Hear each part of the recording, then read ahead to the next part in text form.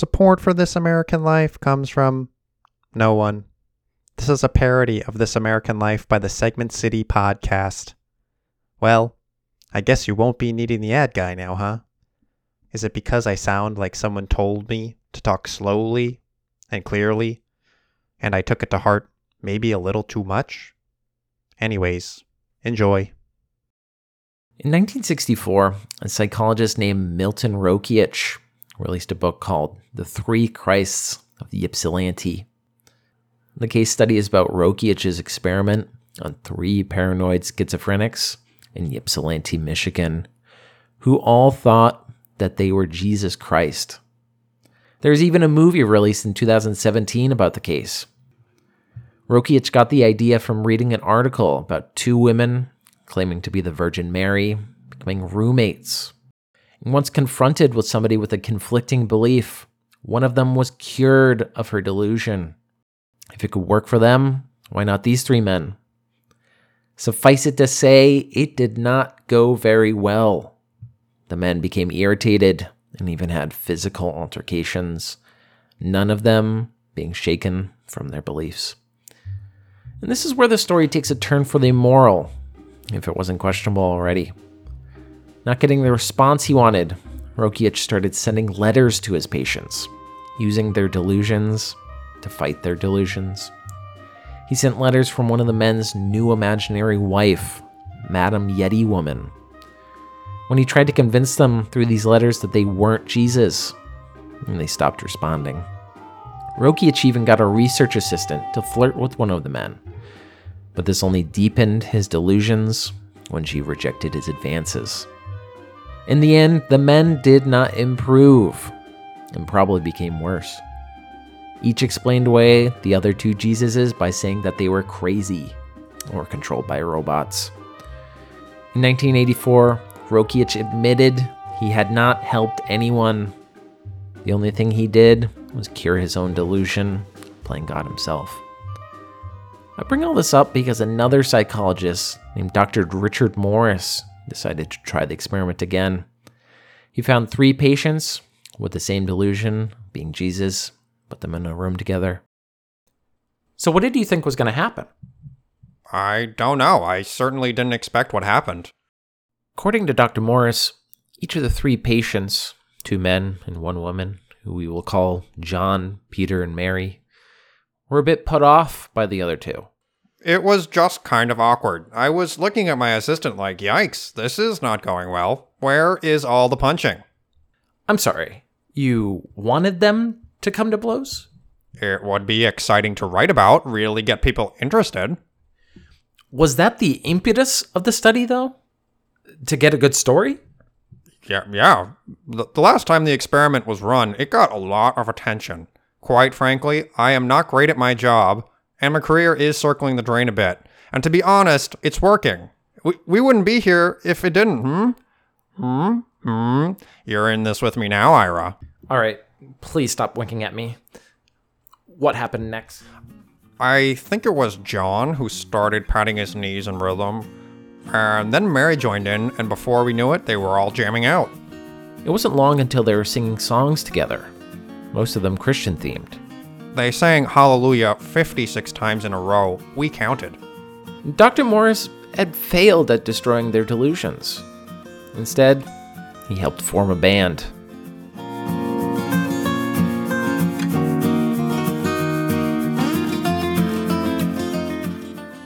We were able to get an interview with the patients as Dr. Morris seemed to have thrown the idea of confounding variables out the window. What were you all feeling when you met each other? Well, I was a bit annoyed. Like, who were these 2 thinking they were me? Call the Department of Justice, there's some identity fraud going on. Yes, but then it was like, I know who I am. Jesus Christ of Nazareth. And it doesn't really matter who they think they are, because I am confident in myself. Yep. Then we found out we had more in common than being Jesus. We're all into music, and soon we were singing together and having a great time. And they're pretty good, too. I'm thinking of bringing the show on the road as their manager and as their caretaker. And I'll be taking 90% of the profits. Isn't that taking advantage of mentally vulnerable patients? As I have said, I am not a good psychiatrist. Are you guys okay with this? Yeah, sure, why not? Dr. Morton is a great humanoid robot and a very good salt manufacturer. Well, do you have a name for the group? Daughter Skillet. of Three God. kings. I'm sorry, what? We three kings? Have you forgotten I'm a woman? 2 kings and a queen just doesn't sound as good now, does it? Besides, you want to call us Daughter of God singular? What are we, your backup singers? I like Skillet. Of course you do. Skillet is already a Christian rock band. You both think you're so high and mighty, huh? Just because you're men? No, because I'm Jesus. We could be Skillet too. Oh, shut up, Peter. You're the Holy Spirit of this Holy Trinity. No one cares about you. You're the Ringo.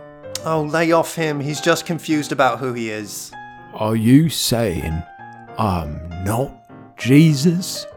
Of course you aren't Jesus. I'm Jesus. At best, you're probably the reincarnation of one of the lame apostles that no one cares about. Well, I think that you're being a real Judas.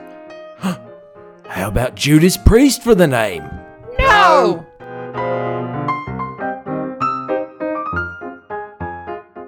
How about we take this off mic? Are you kidding me? This is great. They might fight now. Although it looks like my crazy Jesus band idea might not pan out. I think I might hate you. How do you have a medical license? I do not know. The 3 Jesuses ended up breaking up the band, and with it, the experiment. It's probably for the best. No, it's definitely for the best. But it kind of ruins our theme of coming together this week. Can we pivot to another theme? Would anyone care? From WBZ Chicago, this is This American Life. I'm Ira Glass. Stay with us.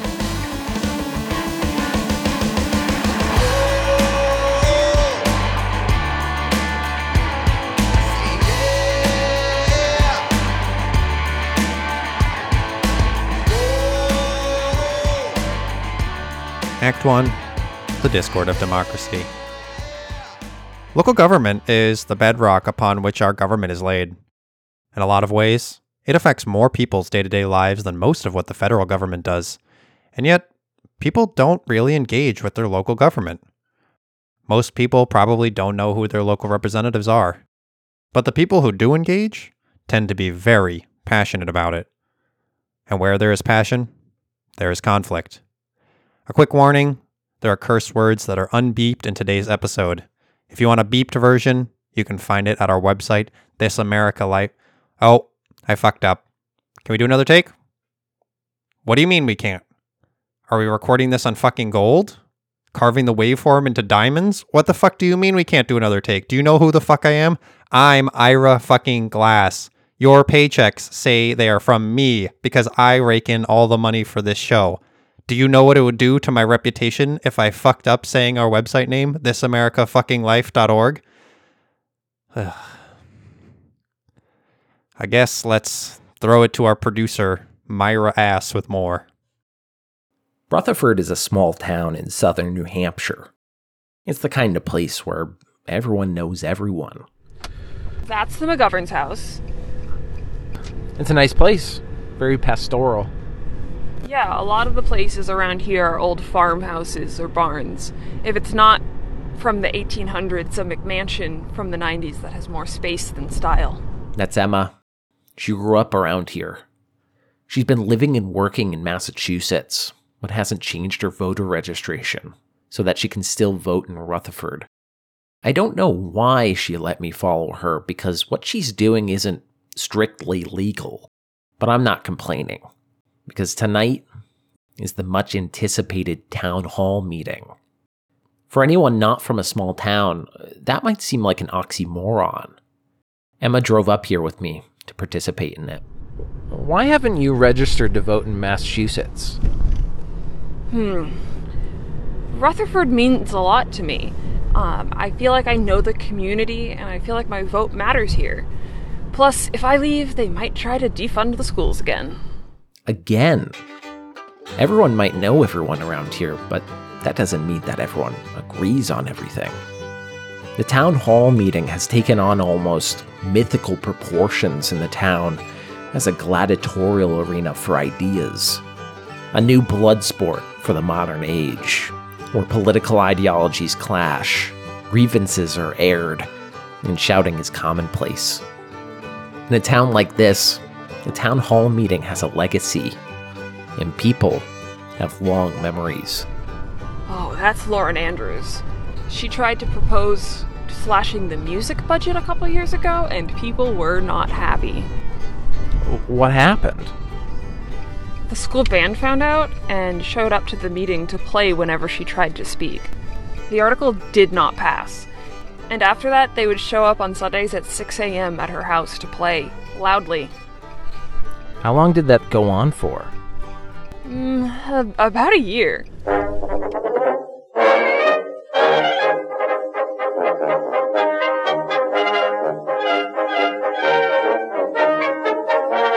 We arrived at the high school where the meeting was going to take place. It looked more like a tailgating party for a football game than a local government function. The gym is packed by the time we get in. Are you nervous? A little. You never know what stupid thing people are going to propose and how popular it might be. A guy almost got all shellfish banned from the town because his son might have been allergic. It narrowly failed. Wait, so he wasn't even certain that his son was allergic to shellfish before proposing it? Nope. Although people still drive around with bumper stickers that say, "Shellfish almost killed Jacob. Are you next?"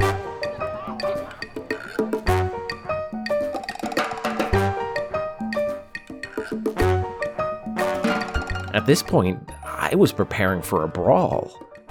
When we walk in, we're handed a packet with all the proposed articles being discussed. It was like looking at a boxing match lineup. Citizens are free to go to Board of Selectmen and Budget Committee meetings and make suggestions. Based on that, these bodies prepare a list of articles that will be discussed, along with proposals from groups like the police, maintenance, and firefighters. On the form we were given, there were suggestions from the Selectmen and Budget Committee with vote counts for who is for and against each article. The public is presented information on the topic, usually by someone like the town clerk or the chief of police.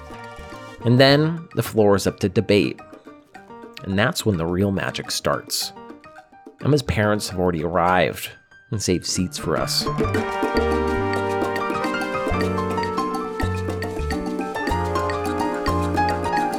A large man named Harold Schofield takes the stage. He's the elected moderator. This is an actual position people voted him into during local elections.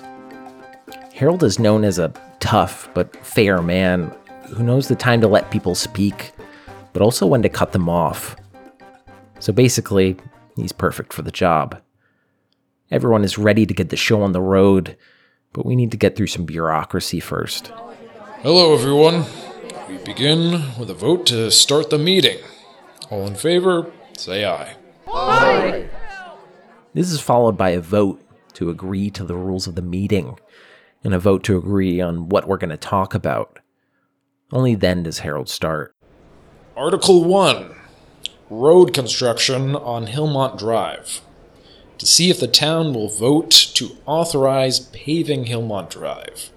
The road is uneven and provides a bumpy ride that is damaging to the residents' vehicles. Construction has been estimated to take 3 months. A few visibly jostled citizens come to the microphone, presumably the ones who proposed the article, and they make their case. I live up on Hillmont Drive, and the dirt and rocks are killing the undercarriage of my car. Not to mention the rough bumps. They're messing up my suspension. I constantly have to wash the dust off my car, and my kids look like Pigpen from the Peanuts. Please pave our road. It's like living on the surface of the moon. Sir, can you back up? This seemed reasonable enough, but not everyone was sympathetic. By the time they were done presenting, there was a line of people ready for a debate. How much is this gonna cost the taxpayers? I don't think I should have to pay for a road I don't drive on. But what about our rustic charm? I don't personally drive on these dirt roads, but I like the look of them when I drive by. Hey, you thought about moving? Maybe you could get like a monster truck or, like a big badass. The article didn't end up passing, much to the displeasure of the residents of Hillmont Drive. I imagine them driving home tonight, arms crossed, bouncing up and down on their unpaved road. In a similar vein, the next article was to put up streetlights on a busy road known for causing accidents. This one passed, but not without debate as well. Just learn the road better. I can drive, and I've driven that road without my headlights on, and I've been fine. And those were some of the tamer articles. The next one was about funding a new science lab for the high school. It began well enough, with a high school teacher making his case. The old lab was in disrepair and was becoming a hazard to the students. Based on the nodding heads, it seemed to be a shoo-in. But that didn't stop some residents. A woman named Marianne, who, may I add, had been up to the microphone for every article debate, was first in line, with what seemed like a biology book under her arm. All right, we get it, Marianne. You have opinions, but you don't need to comment on every article. Emma was not thrilled. I would like to make an amendment to this article to remove this textbook from our schools. Mary Ann was waving the book around like a preacher with a Bible.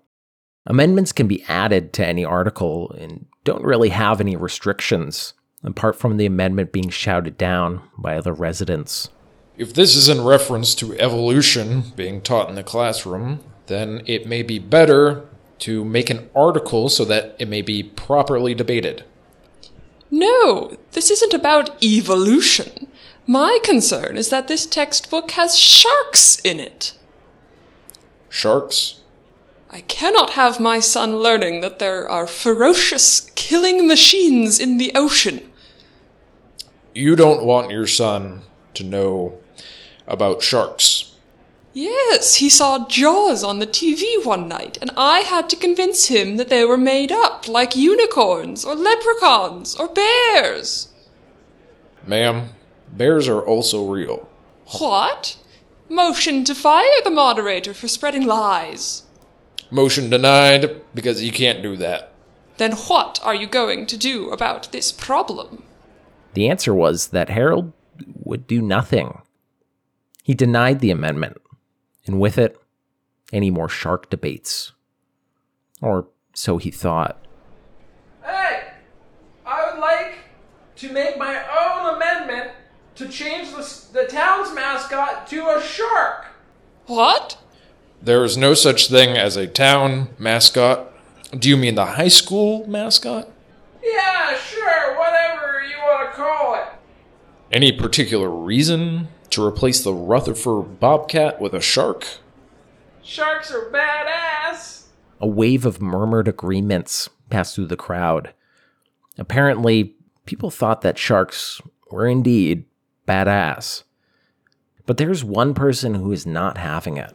There is no way I am allowing my son to know about sharks and whatnot, and this is certainly not going to help. Motion to end discussion on this amendment. How old is your son, Marianne? 24. Motion denied. Then I demand an exact vote count for the amendment to pass. This was a tried and true method to piss people off if someone knew they weren't going to get their way. The process took a while, but the vote passed. 218 to 1.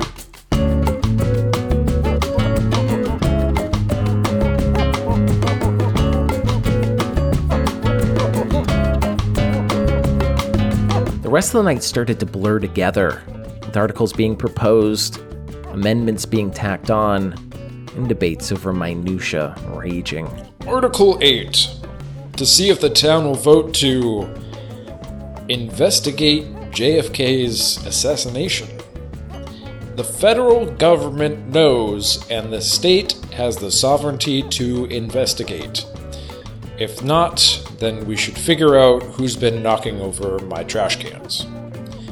The article isn't attributed to anyone, so I don't know whose trash cans they are referring to. Article 11.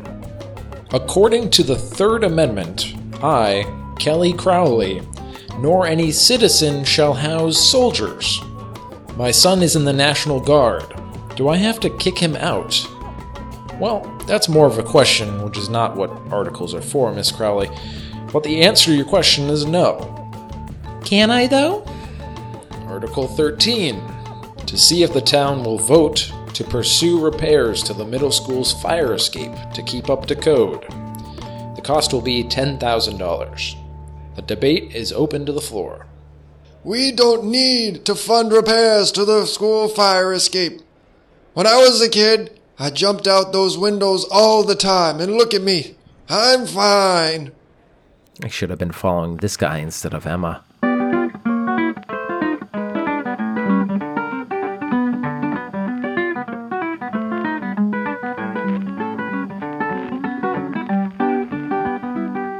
This was all leading to the final and arguably most contentious article of the night, Article 14. The article was proposed by the more conservative members of the town and would cap tax increases at a rate conveniently below inflation. It felt like the town was split in half. You could feel the tension in the room rising, not just because everyone knew that there was going to be a war, but because it was midnight. And everyone knew this war wasn't going to be a blitzkrieg. More like it was going to be Vietnam. Costly to get out of. No one was going to be happy in the end. Then something curious happened. Emma's father, Jack Brown, wordlessly stood up and moved towards the mic. He hadn't said much the entire night, but now he had a purpose, a mission. The sound of old ladies' knitting needles clicking crescendoed louder and louder as the collective townspeople watched Jack with nervous anticipation. Motion to table the discussion. Yeah, I second that. All right, vote to table discussion up to the room. 1, 2, 3. Okay, motion approved. Thank God. I caught up with Jack after the meeting. Why did you do that? I already sat through 3 hours of idiotic debates. I was not about to sit through another 3 hours. And with that, it was over. Everyone filed out of the auditorium, some holding posters with graphs showing tax rate calculations on them. They were visibly angry. But so was everyone else. No one seemed happy coming out of it. No, I was not happy. I'm going to have a hard conversation with my son, and that is the town's fault. I've been to 58 of these meetings, and look at me. I'm fine. How do you think that went? Not as bad as I thought it would be, but I can't say I was thrilled by some of the outcomes. It seems like that was the consensus. I guess this is just how these things go. People come in wanting everything and only get some of it, and that makes them mad. Sometimes you just have to compromise. And I suppose that's the heart of our democracy. Compromise. Everyone has to give something up. You can't make everyone happy, but they need to be content with the decisions. And people are content. Or at least content enough to come back to the next town hall meeting to do it all over again.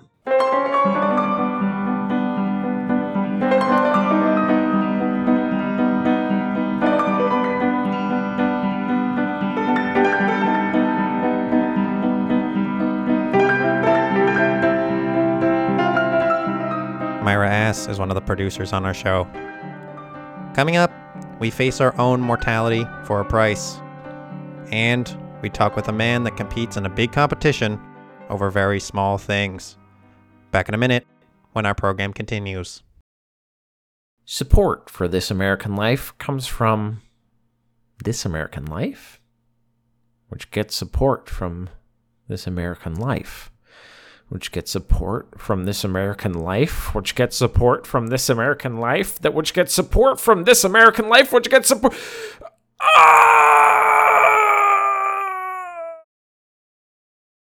This American Life. I'm Ira Glass. Each week on the program, we choose a theme, bring you stories about it. This week's theme, Ira's a big dummy face.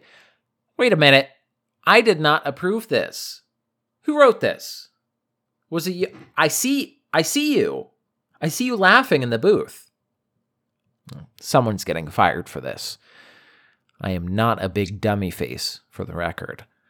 If anything, my face is slightly below average. Anyway, here's Hasten Marnes to bring you a story about something. People try extremely hard not to think about death. We avoid talking about it. We think graveyards are creepy. We stand around awkwardly at funerals, trying not to make inconsiderate jokes. It's not often you find a place where death is a permanent fixture, or even just a logistical matter. While many of us keep death out of our thoughts, there are those people whose whole career is to handle what needs to be done when we lose a loved one, and to make it easier for us. This story comes to you after 2 days at a funeral home to find out what a day in the life of someone who faces death daily is like. Hello, this is Mel Stotson from Mel's Home for the Past. I'm calling to leave a message for, Miriam LaFresco. I saw your husband's obituary in the paper this morning and wanted to know if he had found a casket provider, or maybe if he's in the market. We have some great deals going on. First-time customers get a keychain with their first purchase. Oh, and also for you, Mary, that deal could apply for any planning you're doing. Like I always say, it's never too early to start thinking about your special day. All right, feel free to give me a call back. Bye now. Yeah, so that's how I usually start my day.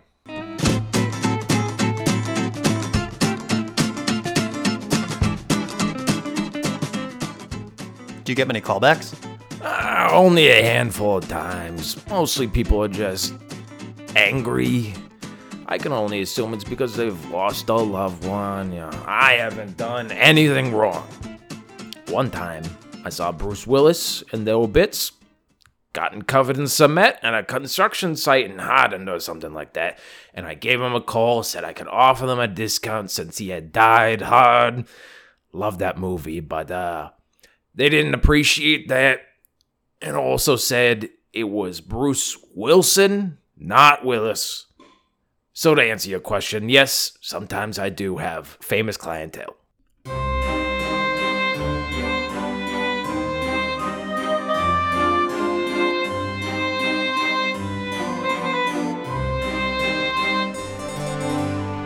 Mel has a very casual relationship with death.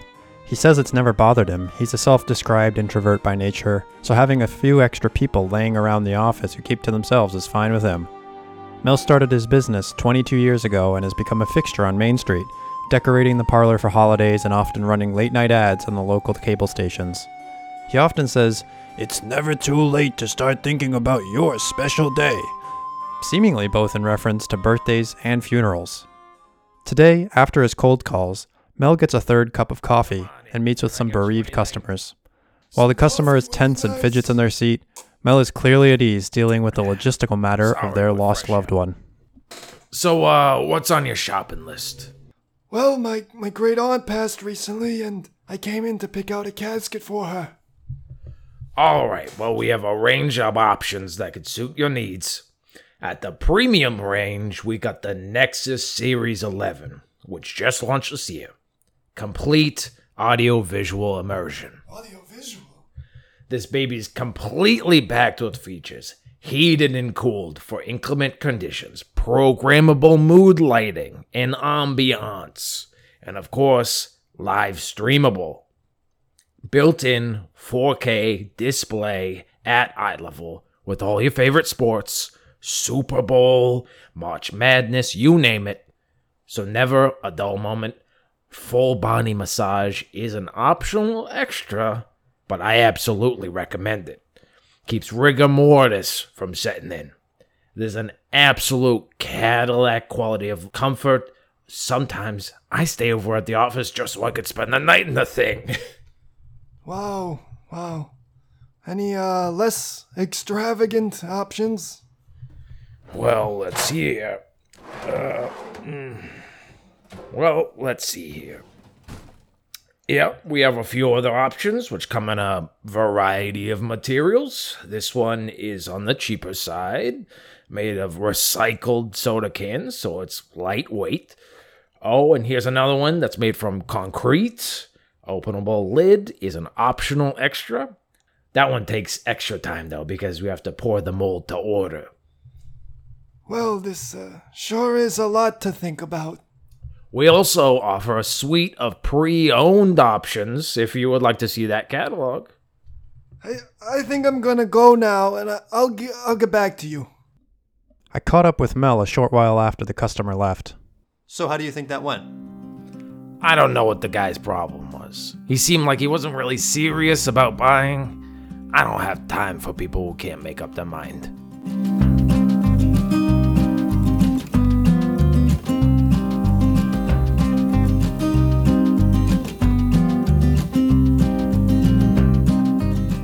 A little later in the morning, the mortician Johnny Team arrives at work. Everyone calls him Shakes around the office. He's a thin guy who seems to avoid being noticed and will often slip out of the room when the conversation turns away from him. He handles embalming and preparing the deceased for the service. He started working here as an intern 6 years ago because his uncle knew Mel and just sort of stuck around ever since. I'm Shakes, the mortician here at the Home for the Past. Well, I'm technically an apprentice mortician. And my real name is Johnny. Why do they call you Shakes? I get real shaky and woozy when I work on the customers. So Mel started calling me Shakes because he sees my hands were shaking so much. Makes me real uncomfortable, especially when he introduces me to the customers. A lot makes me uncomfortable, to be honest. I thought I'd get used to being near the bodies, but I never really have. I end up barfing almost every time. I think right before I die, I'll probably just puke, just thinking about what the guy who has to handle me has to go through. What do you usually do to calm your nerves? At this point, I just sort of know I'm gonna puke, so I just try to make it happen as soon as possible to get it out of the way, you know? Kind of a chicken and an egg situation, you know? Do I puke because it affects me, or more if I just program myself to puke? So sometimes I'll just go in and stare into the eyes of one of the bodies, then just hit the bathroom. Other times a smell will get me, even thinking about it now. Oh God, here we go.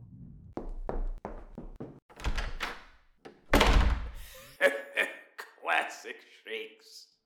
I waited a few minutes and Johnny cleaned himself up. Sorry about that. So, what's your least favorite part of the job? Well, on Tuesdays, Mel brings egg salad sandwiches and always offers me one, but I hate egg salad. But sometimes I eat one just to be nice. So, eating egg salad is probably my least favorite part of the job.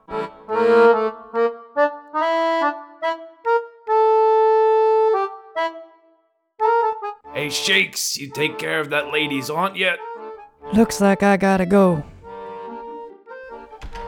Oh God, it's so icky. It's so yucky. Shakes does this every morning. Afterwards, he'll get himself cleaned up and head down to Taco Bell to get some lunch, where no one will know he's just been next to a dead body and puked all over the floor.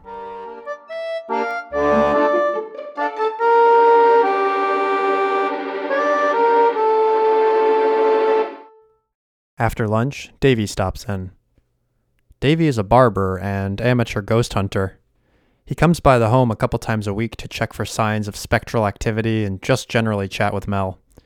Mel says he's a freeloader, but clearly has a soft spot for him. Davey insists that the parlor is positive indicators of being haunted with all the bodies around. I suppose if any place was haunted, this would be it. I mean, take a look at this place.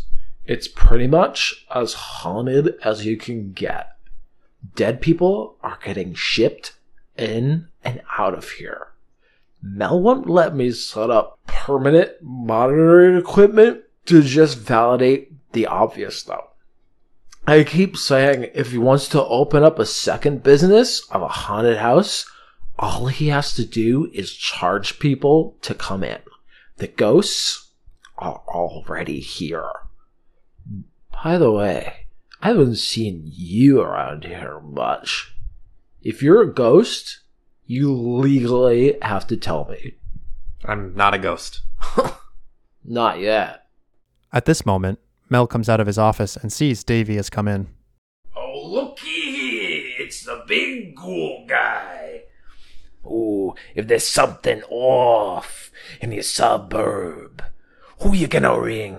The ghoul guy. Hey. Never heard that one before. Hey Mel, where's Shakes? I have to ask him a few things. Sounds like he's in the bathroom. Like I always say, it's never too early to start thinking of your next puke. Oh, well, hey, Davy. Hey Shakes, just the guy I was looking for. Hey, I gotta ask you something. Any chance you have a second to think about what I asked you last week? Davy, look, I'm not gonna be putting sensors inside of nobody's, alright? I told you last week when you came in and asked me. Listen, this is sonar. It could be the definitive proof of haunting in this town. I just know it. All I have to do is put a couple sensors in. I just keep telling you no, and you just keep asking. I won't do it. I don't even know that I could do it with all this handshaking and all. Also, you gotta let me get this. Davy has asked both Mel and Shakes to help him collect data so many times at this point that Mel just walks away from this conversation. Mel's not big on the talk of apparitions, says it drives down business. As he puts it, if souls aren't staying in bodies, then why would you buy a nice, comfortable coffin?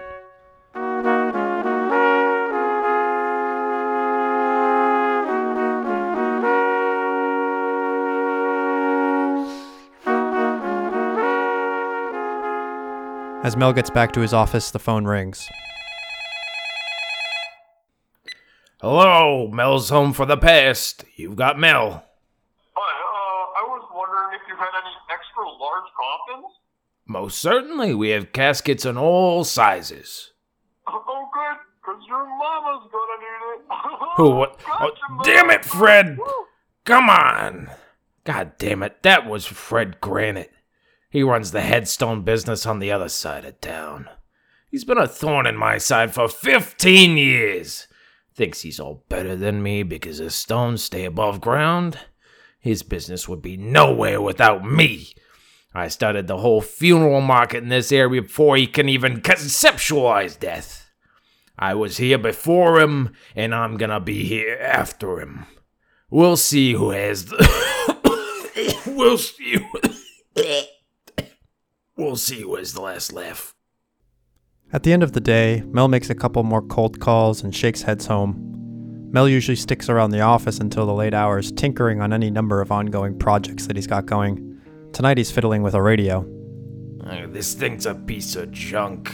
I had it in my kitchen for 10 years. One day last week it just starts cutting out. Some voice keeps coming through. It's talking about unfinished business and not finding peace. Who can find peace in these times? I can't get the ball game on it anymore without it freaking out.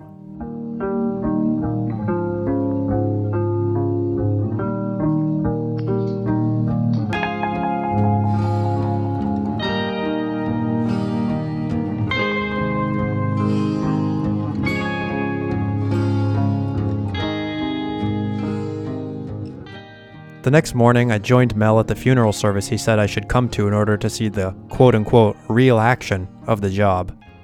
I got to St. Mary's Cathedral early and Mel was already there, unloading the casket from the hearse. A couple of close family members stood nearby, wanting to keep an eye on the proceedings but not wanting to be overbearing. As I stepped out, microphone in hand, I got the sense that Mel had not informed the family that a reporter would be there by their nervous glances. Hey Mel, morning. Hey, good morning. You made it. Yeah, sure did. Hey, did you happen to mention to the family that I'd be coming today? You know, just clear it with them. I don't want to be intruding or anything. Oh, them? It's fine. They're cool with it. I made the invite list, and you're on it. So how can they say no? Anyway, I should get this casket inside, and I'll smooth it over with them. Wiley went inside with the coffin. I met Marcus, the part-time driver of the Mel's Home for the Past hearse. He's been working on and off for Mel for the past 2 years.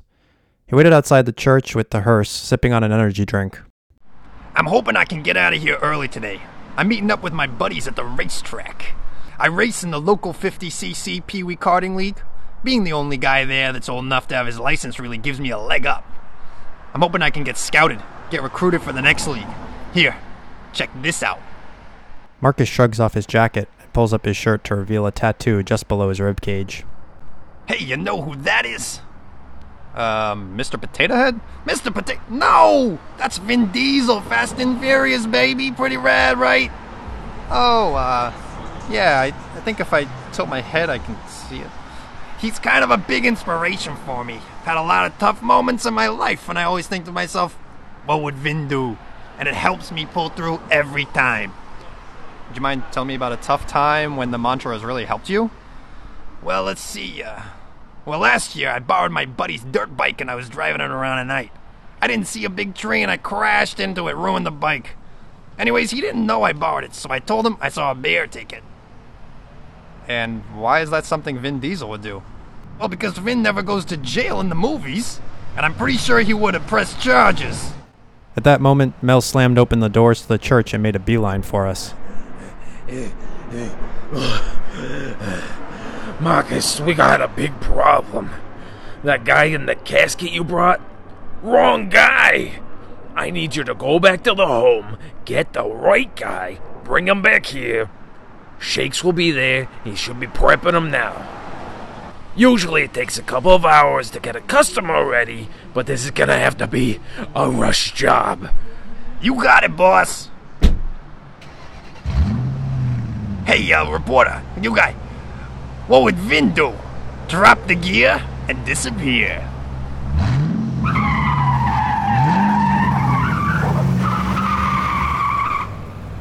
Oh, I can't believe this. Twice in a month.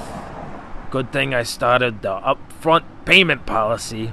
I'll just have Davey add a few more positive Yelp reviews to balance this one out. Anyway, I know the priest giving the eulogy, so I slipped him a 5, told him to vamp for a bit. Hopefully that should cover us. Does the family know what's happening here? Did you tell them? The family? They selected a coffin that does not fall in the total honesty package price range. So no, I did not inform them. But regardless, we'll have this turned around, no problem. Anyway, if you're looking for a place for lunch, there's a pastrami place down the block from here. You like pastrami? I've been going there for 15 years, about once or twice a week. They even got a sandwich named after me called the Mortician. It's got pastrami on rye, lots of pickles, got mayonnaise. We spent a tense 10 minutes in the parking lot waiting for Marcus to return. Well, I was tense. Mel was cool as a cucumber.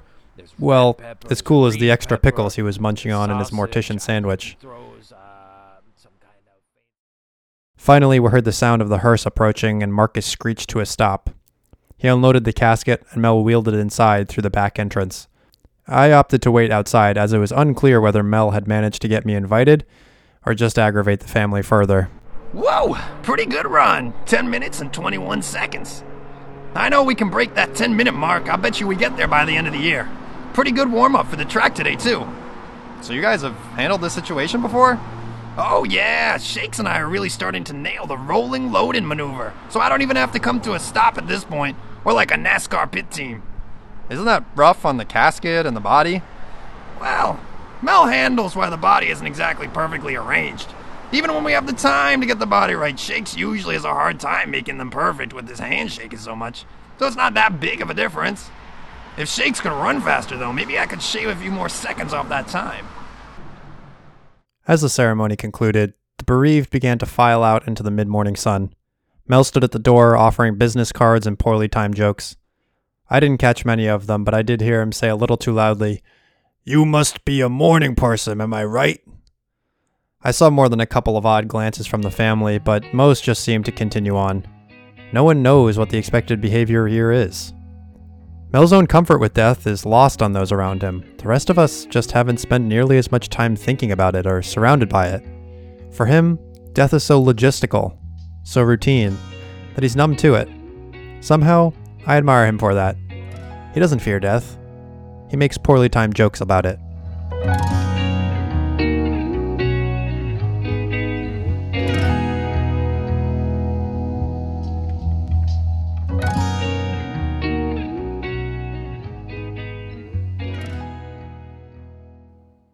It's This American Life. It's your boy, Ira Glass. Each week on the program, we have a theme, an attempt, keyword there, attempt, to bring you stories based on that theme. Going against that, Act 3, big competitions come in small packages. With the advent of the internet, it's never been easier to find people who like the same things you do. Before, you used to just be the weird kid with the odd hobby. But today, we have a story of people with a very odd hobby who all meet up for a yearly competition. Smooth Jazz Jeremy with more.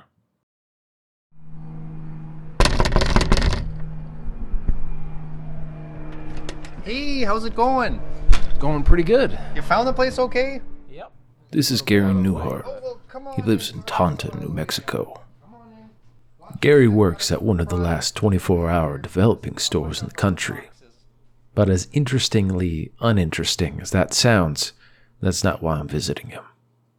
I want to talk to him about what he does in his off hours. So, this is the ant room. Wow. Yes, sirree, my pride and joy. I'll take you around a little here. So, Gary participates in competitive ant farming.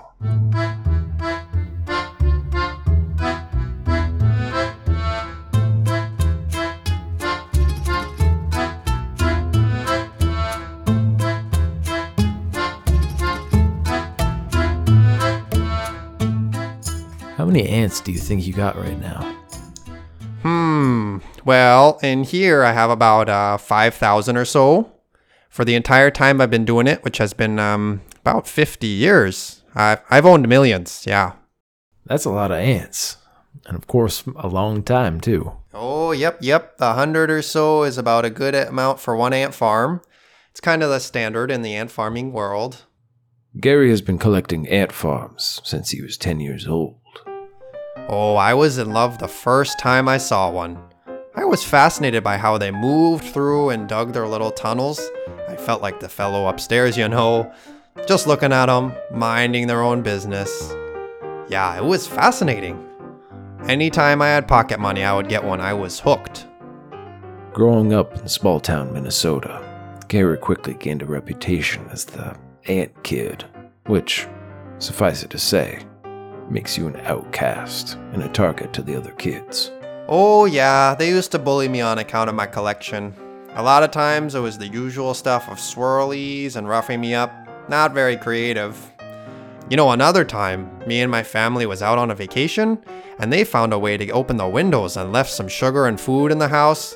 They thought it would really get to me, but by the time we got back, the place was swarmed with ants, and joke's on them, I just rounded them all up, added them to my collection. What does your family think of your collection? Oh, my mother did not care for it one bit. She was constantly trying to get rid of them. But I would just get more. My father, on the other hand, would shake up my farms whenever he got mad at me, which I did not like at all. Gary's hobby also took a toll on his other relationships, including his marriage. I met my first wife, Maribeth, when I was 20 and she was about 18. We hit it off. I made the mistake of not telling her about the ant thing until we were already married. Didn't help that the way I told her was by calling her into my old ant room, and she comes in and I'm wearing my big ant costume, as you do. She nearly fainted. They tried to make it work, but eventually came to a choice between the love of his life and his wife. He chose the ants.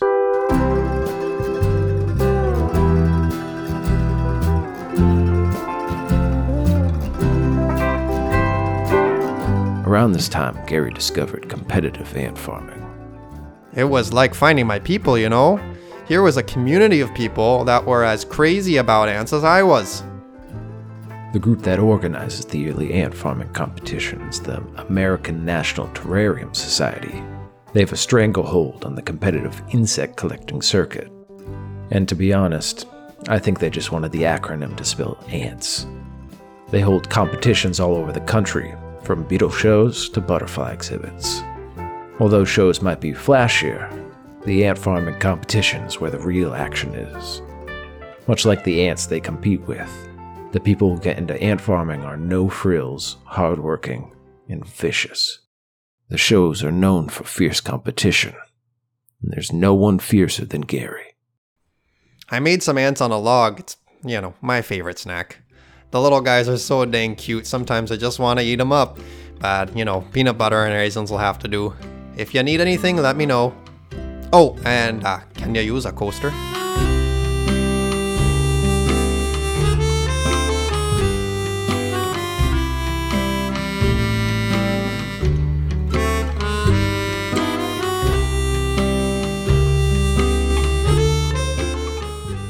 Albuquerque is hosting the 78th annual ant farming competition and insect symposium this year, and Gary could not be happier. This is the first time it's been so close to home. I've had to travel almost every year, so it's gonna be a real nice change of pace to have it in my own backyard. Used to be hell getting all those ants through customs, I'll tell ya. Yeah? Oh yeah, I'll tell ya. This one time, oh jeez. One time a customs agent cracked open one of the ant farms. Ants come pouring out all over. She starts yelling about how there's ants everywhere. Oh, what a mess. Really brings new meaning to the phrase ants in the pants. Yeah, I sure think it would.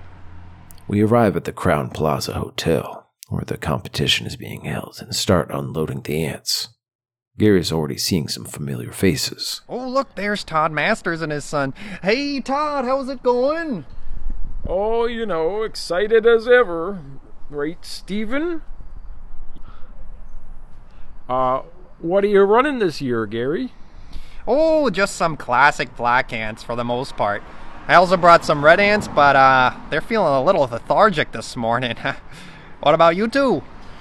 Oh, we got some red ants, but between you and me, we decided to do something exciting this year.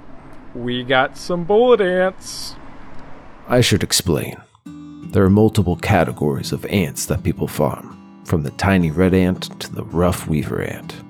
There are over 10,000 known species of ants in the world, so sometimes categorization can get dicey. They try to have members of the same species compete. Otherwise, if there are too many species, they're sorted by size, color, and temperament. The most entered and the most sought-after competition centers around the common black ant, which is what Gary's entering today. He's placed over 30 times and has won the last 4 years in a row. He's trying to go for his 5th win to knock the competitor with the longest winning streak off her throne. Her name was Marge Abernath, but everyone called her Aunt Marge. Oh, Aunt Marge, she's a legend around here. She won 4 competitions in a row. She wasn't able to make it to the 5th win on account of the fact that she died cliff jumping, though. Quite the pair of shoes to fill.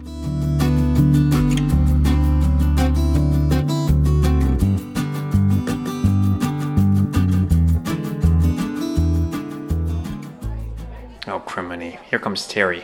Just act cool and natural. Gary seems shaken, and for good reason. They've had a rivalry for as long as anyone can remember. Some people would say that they didn't like each other from the word go, but Gary has another story. Our names sound similar. Your names sound similar? Yup, they sound similar. One of the first competitions we had together, they called the name and it sounded like mine, so I went up. To this day, Terry says it was his trophy, but I'm pretty sure they said Gary. Ever since, if people get our names mixed up or someone says the other one's name around us, we get mad, we get confused, just because they sound so similar. I've caught him multiple times trying to take my trophies. Terry walked up to us with the swagger of the big man around town. He's quite the sight with his slicked back black hair, oiled handlebar mustache, and large figure. He was the king around here. At least, he wanted you to think so. Well, look what we have here. If it isn't my old friend Gary, come to steal another one of my trophies, And who is this fellow with the microphone? You probably shouldn't waste your time with him. I could say the same thing about you. Why did you leave this half-rate ant farmer behind and do a story about me? Oh, just ignore him. What have you got this year, Gary? Trying for the Black Ant 5, Pete? Everyone knows you aren't going to beat Aunt Marge's record, but be my guest. After all, it'll make my victory sweeter knowing I ended your lucky streak. It's at this point that Terry pulled out his ant farm. Gary kept a cool head, but I could see in his eyes that Terry's farm had him worried. Well, good luck, loser. See you at the competition. Yeah, see you there, loser. Good one. And caught your tongue? Hey, Gary, how are you? This is Bella. She's kind of like the mom around here. She's also from the older generation, but she hasn't been around as long as Gary has. She also hasn't had the same success as Gary has had. But that hasn't stopped her from loving the sport. Well, if you need anything, you just let me know. And I have some ant-shaped cookies if you boys need to pick me up later.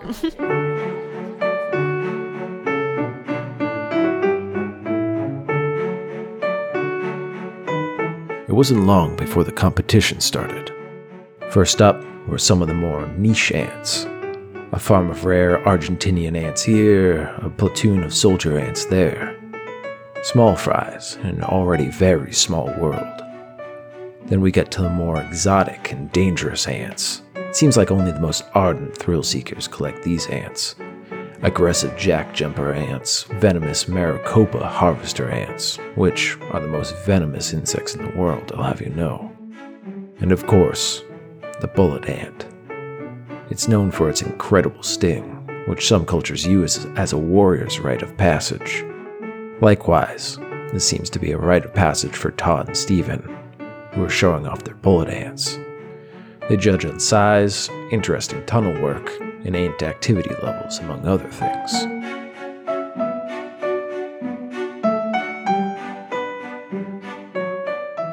Then it was time for the main event, the red and black ant competitions.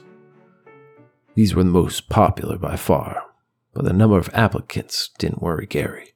I'm not worried. Gary was going later on, so he had some time to prep. This is when Gary discovered a big problem that could break his winning streak. Someone shook up my ant farms.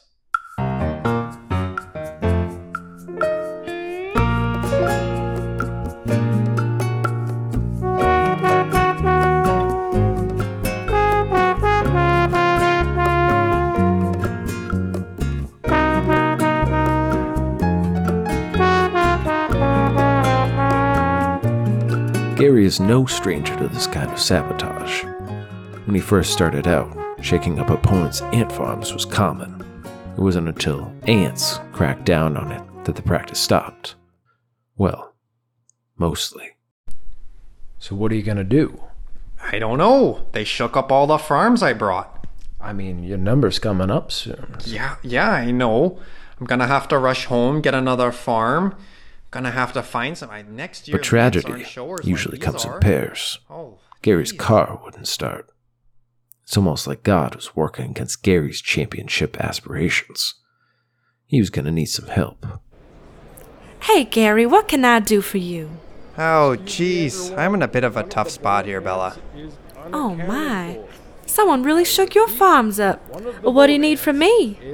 Oh, well, I need to borrow your car, go across town, and get a different farm. How about you and I talk privately? This was another side of the ant farm competitive scene, and another side of Bella, the favor economy. And Bella was like the favor kingpin. I tried to hear a bit of their conversation.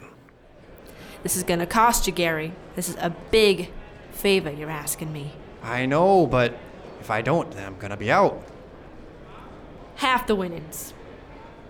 That's over $500. And you drop out of the Red Ant competition. Gary was desperate, but he didn't have a reputation to uphold in the Red Ant game. Okay.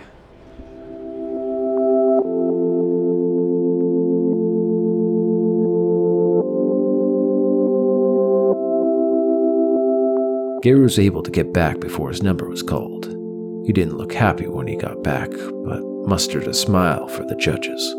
Even I could see the ant farm he got wasn't as good as the ones that got shaken. But it was all he had. I'm not gonna win. I can feel it. The tunnels were rougher than the ones I originally brought. And he was right. The scores came in and Gary got 3rd place. Good score, but not enough to break a record. I asked Gary how he felt about it. Well, considering the circumstances, I did pretty good. Not the win I wanted, but that's life, I suppose. Just wish Terry hadn't been the one to beat me is all. Oh yeah, Terry, Gary's nemesis, he came in 1st place. And he couldn't help but gloat. Oh, Gary, this just in. Looks like the best man won. Well, that's what happens when the best man shook up his competitor's ant farms. Are you accusing me of farm taking? Oh, you know I am. I would never stoop so low. Oh, you wouldn't, would you? No, I wouldn't. I swear on my honor as an ant farmer. Those were big words. And you know what? I believed him. But if it wasn't Terry who shook up the farms, then who did? The only other suspect I can think of is Bella. She could have done it for the money and to get Gary out of the Red Ant competition. Turns out, it didn't take long to figure out the truth. Yeah, I shook up his ant farms. That's Todd Masters' son, Stephen. He didn't have as grand of motives as revenge or blackmail. I was just bored, and Gary is such a dummy that I just, shook him up. I hate coming to these tournament things, but this made it worth it. I caught up with Gary and told him who had shaken his ant farms. He couldn't help but laugh. Oh, well, yup. That makes sense. Kids, what are you gonna do? I expected him to be more worked up, but he had a good outlook on the whole thing. Looks like I need to start up my streak again next year. Yup, next year.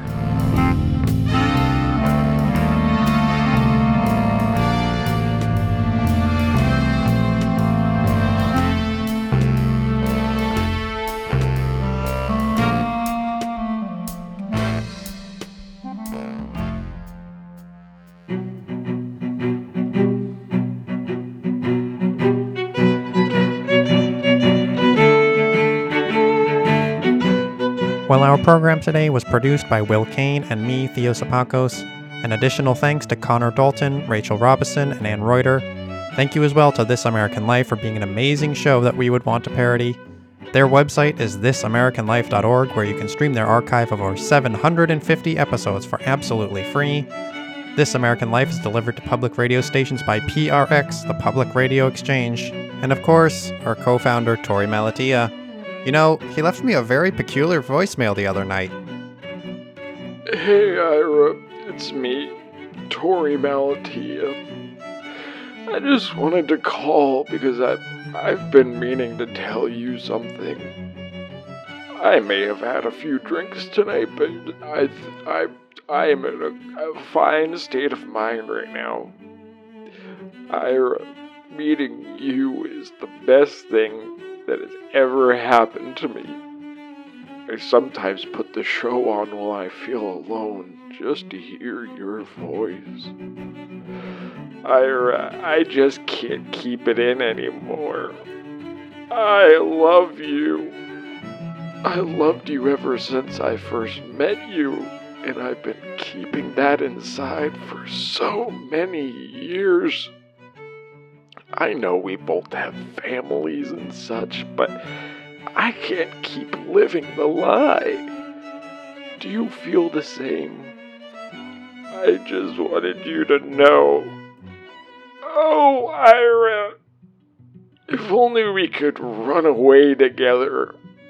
maybe open up a restaurant called This American Knife. I don't know, I'm just spitballing here. But I should go. I love you so much. Back next week with stories from Segment City.